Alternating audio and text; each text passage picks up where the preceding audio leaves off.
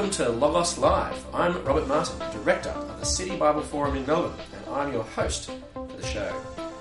Logos is Greek for word or message, and Logos Live seeks to engage the Christian message in Melbourne. Yet today our show doesn't come from Melbourne, instead I'm in the UK. This also means that we're not recording before a live audience, so today's episode is a bit like a Logos pre-recorded. But nonetheless, I'm still sure you'll enjoy what we have in store. Today I'm delighted to welcome Dr. Ruth Bancevich.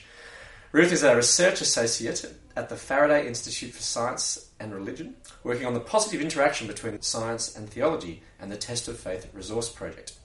After reading genetics at Aberdeen University, she completed a PhD at Edinburgh University based on the MRC Human Genetics Unit, working on gene-environment interactions during vertebrate development. She now works for the Faraday Institute to develop the Test of Faith resources, and she joins me now. Ruth, welcome to the show. Hello, it's good to be here. Now, tell me, I'm intrigued. How do you read genetics? What does that mean? Oh, read is an old-fashioned English way of saying that you studied it. Right, okay. Yeah. And I noticed you have a published work. Now, see if I can get this one right. Subfunctionalism of duplicated zebrafish PAX6 genes by cis-regulatory divergence. Now, I might need a PhD to understand that sentence. What did your research involve? What on earth does that mean? Well, that particular paper was about how you have one gene and then you have different parts of the DNA that regulate the activity of that gene. Right. So that's what we were looking at. And that's because people started doing the Human Genome Project, they guessed there were 100,000 genes, and then apparently had a sweepstake every year guessing how many there would be, and it went down and down and down and down and down, and we ended up with about 30,000 genes, and realised that actually most of the difference between you and a banana is in the regulatory elements. Oh, right. Okay. Yeah, so that's what you were, so you were looking at.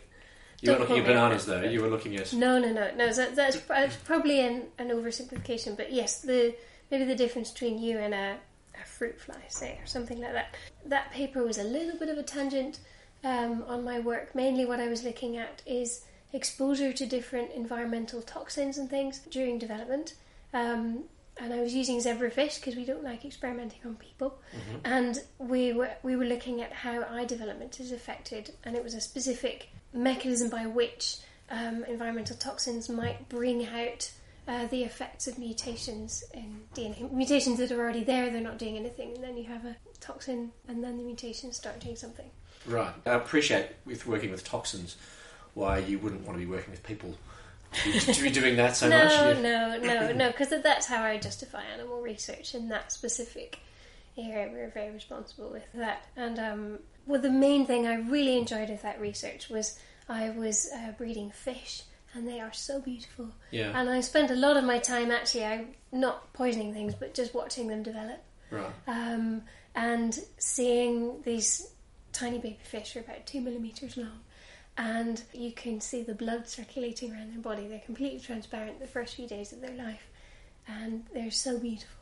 Wow. And their eyes are big and bright and shiny, and that was always something that filled me with wonder, was looking at those little tiny fish.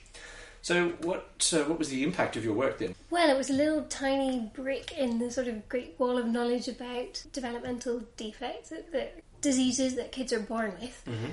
And I think it will be some time before. There's always a bit of a lag between your research and it being affecting the things that doctors do. So it will be part of a body of research of people looking at exposure to environmental toxins and how that affects our development. So, wow. So you have one little brick with your name on it, yeah, so to speak. Yeah, no Nobel Prizes. Definitely not. No, okay.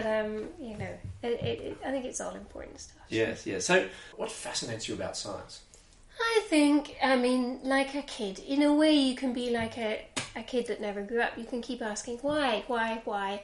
And with the training that you have, you're equipped to answer your own questions in a way. Mm. And that's fun. I loved being able to read a paper one day and then think, I want to do that in my experiments. I want to try that out. That's exciting. Mm. Okay, there's a lot of frustration. There's a lot of mundane work, and in the end, I wanted a bit more variety, so I don't work in a lab anymore. I enjoyed the time I had, but for a lot of people, I think you're in the right job when you feel like you're getting paid to play. Right, I think some of my scientist friends feel like that. They get paid to play, and I think the more I find out about the world I would say now I'm an armchair biologist. Right. The more I find out about the world, the more I can say, God, you're so great. So you're not in a lab anymore, but do you miss the lab at all? Sometimes I do, and I wish I could have made a bit more of a go of it, but I think I lacked the patience, I think, Right. to carry on, and also the focus. But certainly a lot of my friends who I studied with in my PhD days are still there.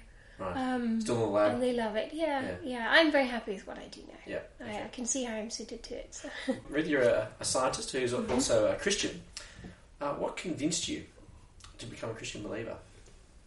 Well, first of all, I was exposed to Christianity. My parents are Christians.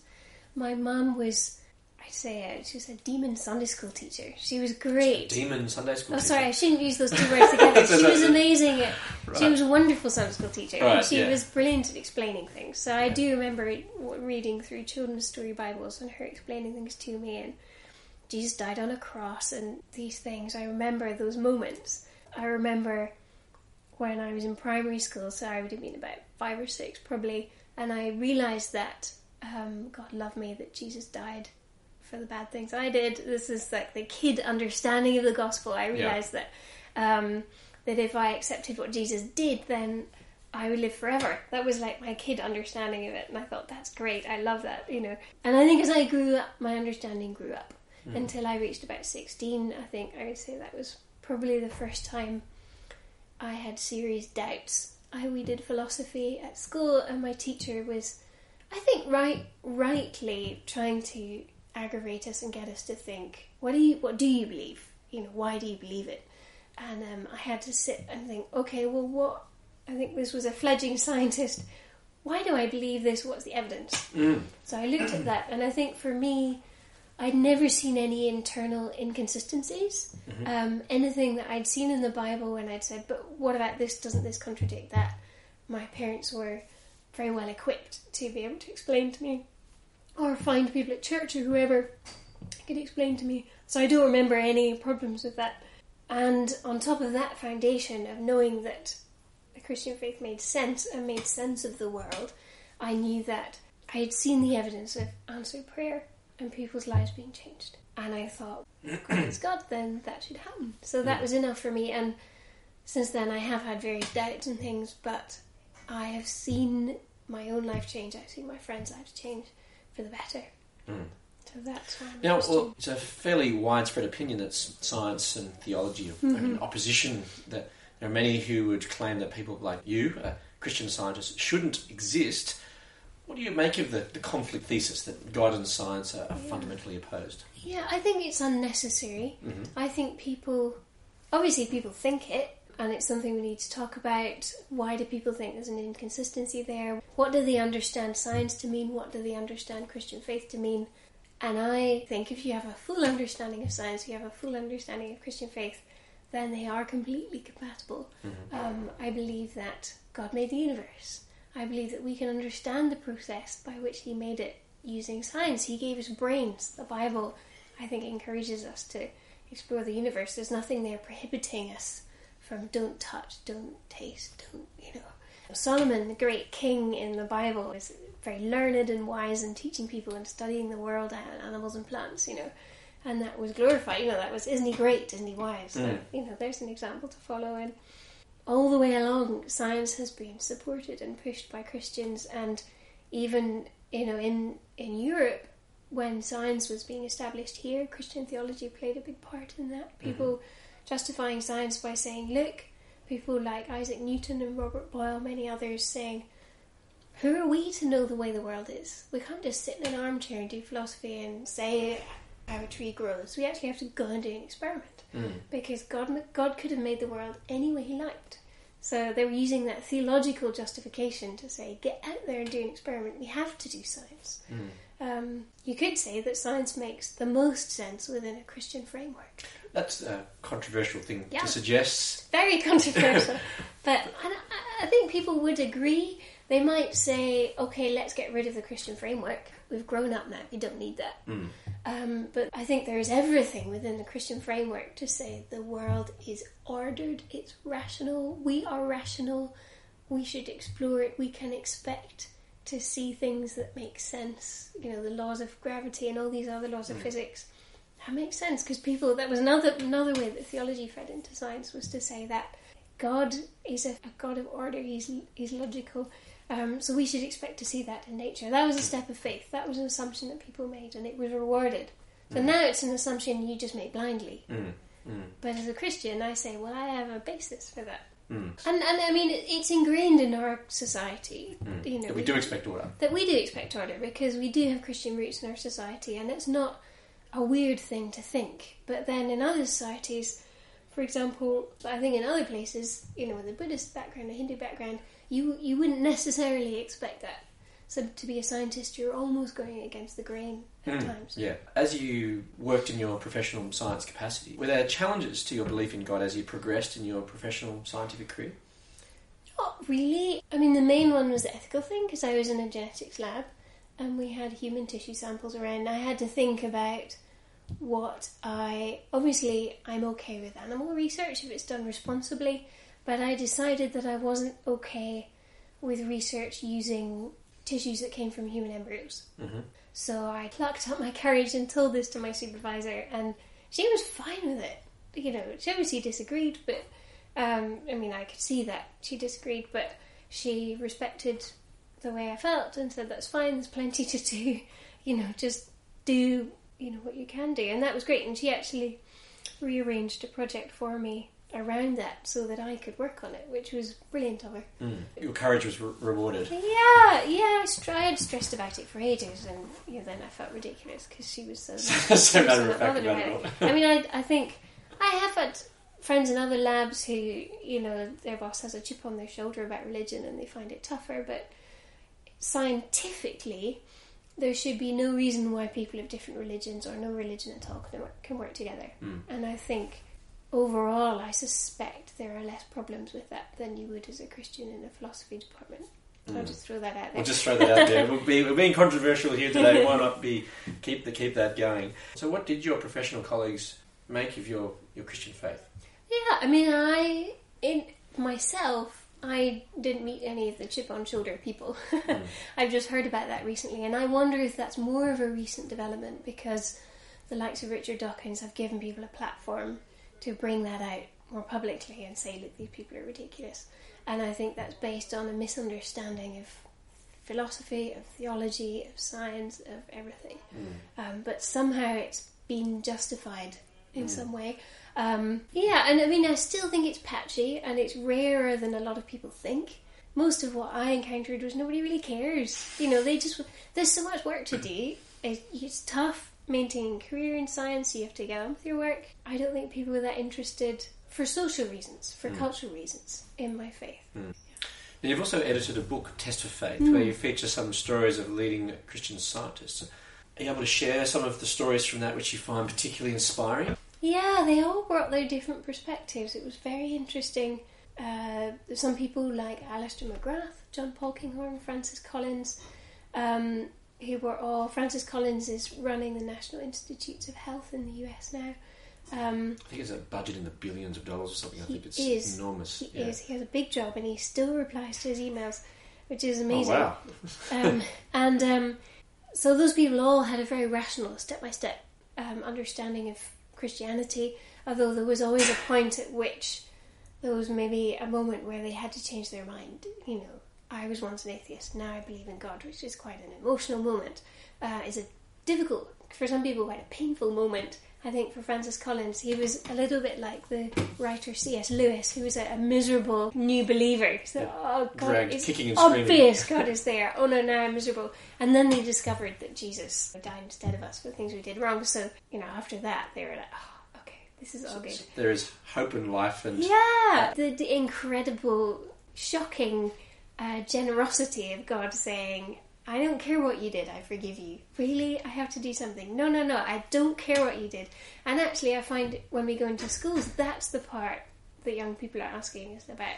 They haven't learned that is what Christianity is about. They think it's about dressing up smart and going to church on Sunday and being good. And that's, especially for very academic young people, you know, to realise that there's someone who loves you, whatever you've done, whatever you're good at, whatever you're bad at, Really? Is that true? I don't have to prove myself. You can say that the Christian message is not about performance. It's about following Jesus. Yeah, and that actually, I'm thinking of a lady called Rosalind Pickard, who, as a woman in a very male-dominated profession, or maybe it wasn't just her gender, it was somebody in a very prestigious university learning to find her feet as a scientist, and her faith gave her great courage, because she thought, I am a human being just like all these other human beings, that God made me, and I can have confidence just to put my work out there.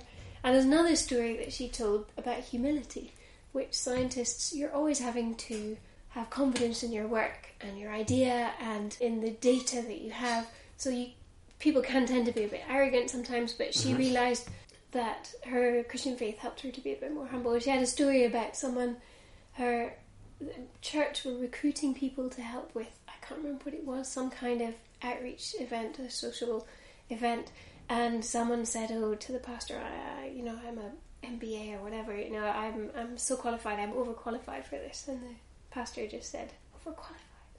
Are you kidding me? Let me tell you about overqualified. Jesus was overqualified. Here's the creator of the universe, comes down, born in a stable as a human being, and cries and has to learn to hold his bladder and everything else, just like the rest of us. That was overqualified. What else do you think we can learn from these journeys in science and faith? Yeah, I think these are human beings. One of the other stories from a neurologist called Alistair Coles, clinical neurologist, it was almost an allegory, the story that got him thinking. He's a very thoughtful guy about Christianity, and he'd had all the arguments. He'd been a staunch atheist. He had all the arguments with his friends, went away for a year in South America and got lost on a hike, and very deeply lost, going around a lake, and ended up clinging to a cliff, trying to get down. That's pretty seriously lost. And there were a couple there in a canoe drifting past, just keeping an eye on him. And he was calling out to them, and he was, was trying to struggle his way along, and they were keeping an eye on him. And he got to the end, and they had built a fire and had some food, and he sat down. And they explained they didn't come and rescue him; they were just keeping an eye on him. And they said they hadn't been able to have kids, but today they were remembering an instant in their life where it meant they hadn't been able to have kids, and today they felt they were just looking after him. And that is making me tear up now. Actually, I remember he said to him that was the final thing that he was like, that is what God is like to me.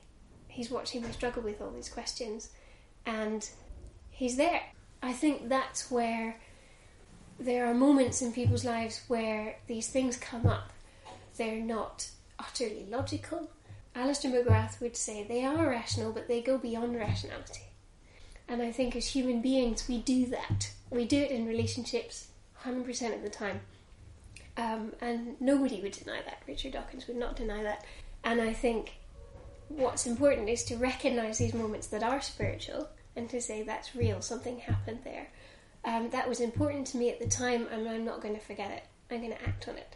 And I think the thing with these scientists, the one common theme was that for all of them, they set off kind of gung-ho into this, right, I'll investigate Christianity, I'm not scared of it because if it's wrong, it's wrong. If it's true, well, whatever, if it's true. That was when the scientific part kicked in, and they said, well, if it's true, I'm going to have to accept it, because truth is truth. And they were courageous, which I think you have to be like Francis Collins, top scientist. You have to be courageous to say, I was wrong. Unless you say I was wrong, you'll end up in a blind alley for the rest of your life, and you will not be a good scientist. So I was impressed with the courage of these people who changed track. I don't care what the consequences are. They acted on those spiritual experiences and their intellectual inquiry. Now, as part of Logos Live, we reflect on a part of the Bible, the Logos, which resonates with the experience of our guest. And I thought we'd reflect on Psalm 19. The heavens declare the glory of God, the skies proclaim the work of his hands. Day after day they pour forth speech, night after night they display knowledge. As a scientist, what do you make of this? Yeah, this is the topic I've been working on mainly the last 3 years. Just saying, how does science enhance the experience of faith? Or for a Christian, how can we worship God in the lab? And I found I didn't spend so long in the lab, just a few years, When I talk to other scientists who are Christians and say, what is your experience as a Christian in the lab? When I ban them from responding to arguments and say, no, what do you think? They normally say, well, it's beautiful, it's wonderful, it's awesome. It makes me realise just how big God is, how great God is, what an incredible universe there is out there. Astronomers looking at the very big, cell biologists looking at the very small, theoretical physicists looking at the mathematical underpinnings of the universe. They are mind blown. In fact, Jocelyn Bell Burnell, who's a Quaker physicist, said you can't really keep the scale of the universe in mind. You just couldn't function normally. No. And you have to work in powers of 10, mathematical shorthand, and it's only when you do the public talk you see people's jaws drop and you think, oh yeah, that's the stuff I work on. Yeah, it is amazing. Wow. And I think it's not proof for God. I think that's very dangerous because science is always changing and theories are changing, and if you pin your faith too closely and say to some scientific theory and say, oh, this is proof for God, it's not a great tactic. I think it's better to say, this is pointing to something, what does this point me to? Well, this passage here moves the reader points the reader from the creation, or the observed universe which he sees, to a sense of awe. We see what God's made and it declares his glory. So his works declare his greatness, much like, say, an author's greatest work declares their particular greatness and glory. So are Christian scientists any less awestruck because we now understand how more of the physical processes of the universe work? I think it's a two-stage process sometimes in science. You're awestruck, then you find out how it works. And you might be slightly disappointed because sometimes it's just a bit less poetic. But very quickly, as you grasp the full reality of what you've learned, you'll realise that it's more awesome. When you understand that the DNA in your body, it's so thin you can't see it unless you have the most powerful microscope in the world. But if you took all the DNA out of somebody's body, 2 meters in every cell, curled up into every cell, it's that thin, and say about 50 trillion cells in the average human body, give or take the odd give or a couple of zero or whatever, and if you added it up from end to end, it would take you to the sun and back more than 300 times. That's amazing. Wow. And so in many respects you could say, rather than saying the heavens declare, you could say the DNA declares the glory of God. It is, and Matt Redman, a popular Christian worship songwriter, has written that exactly that thing. It's the galaxies out there, and every time we breathe, the stuff beneath our skin, both those things declare God's glory, and I think that's absolutely right. So do scientists look up at the skies and see the glory of God, or just another scientific puzzle that needs solving? I think both. Yeah. And I think, that's great. There's a time to be full of awe and have those moments that are much more spiritual. And then there are other times to sort of almost switch the awe off and be... Or press the awe button. Yeah. Mute the awe button, yeah. The pause button, and delve into or let that awe turn into wonder. Why, what, where, who, and in the same way that someone gives a kid a Christmas present, they want to use it, and learn about it and how to use it properly. And I think that's right with us, with what God has made, is to explore it. How does it work? How can we be responsible with this? And use it in a way, remembering that we are also part of it. Yeah. And all of it declares God's glory, so we mustn't stop it doing that. Well, now we know a lot more than the ancients. Physical processes unknown to them are known to us today through science. Does that mean, though, that God doesn't have a place? Absolutely not. I think that would be a view of science and theology, I think, is too narrow, is saying, God is for explaining the things we don't understand, and science is for explaining things we do understand.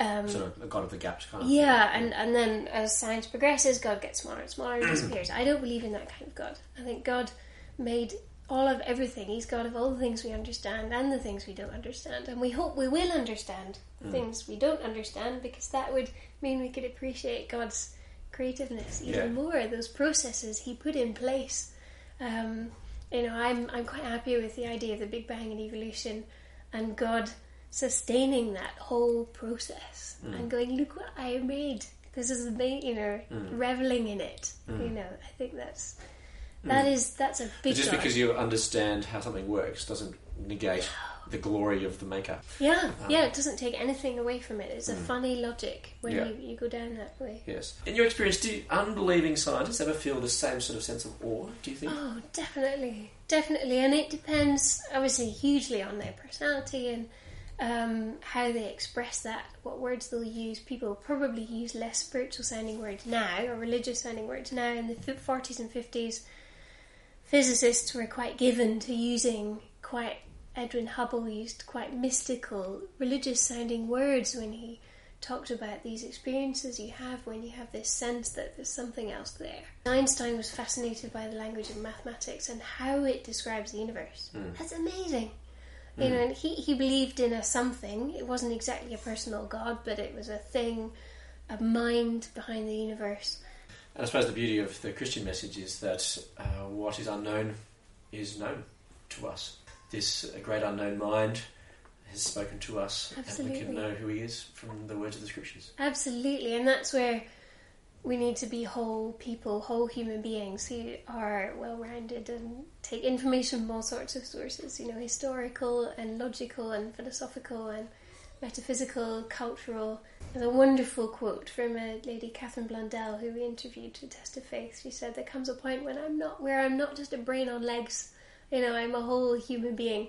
And I am very glad that I know about the God who is behind all this. And Francis Collins is fond of saying that what a privilege it is to study DNA and know that you know the Creator who made that.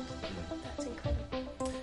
It's been an absolute pleasure. Thank you so much, Good, Ruth. thank you. And let me leave you with the Logos for the day. The heavens declare the glory of God. The skies proclaim the work of his hands. I look forward to you joining us next time for Logos Live.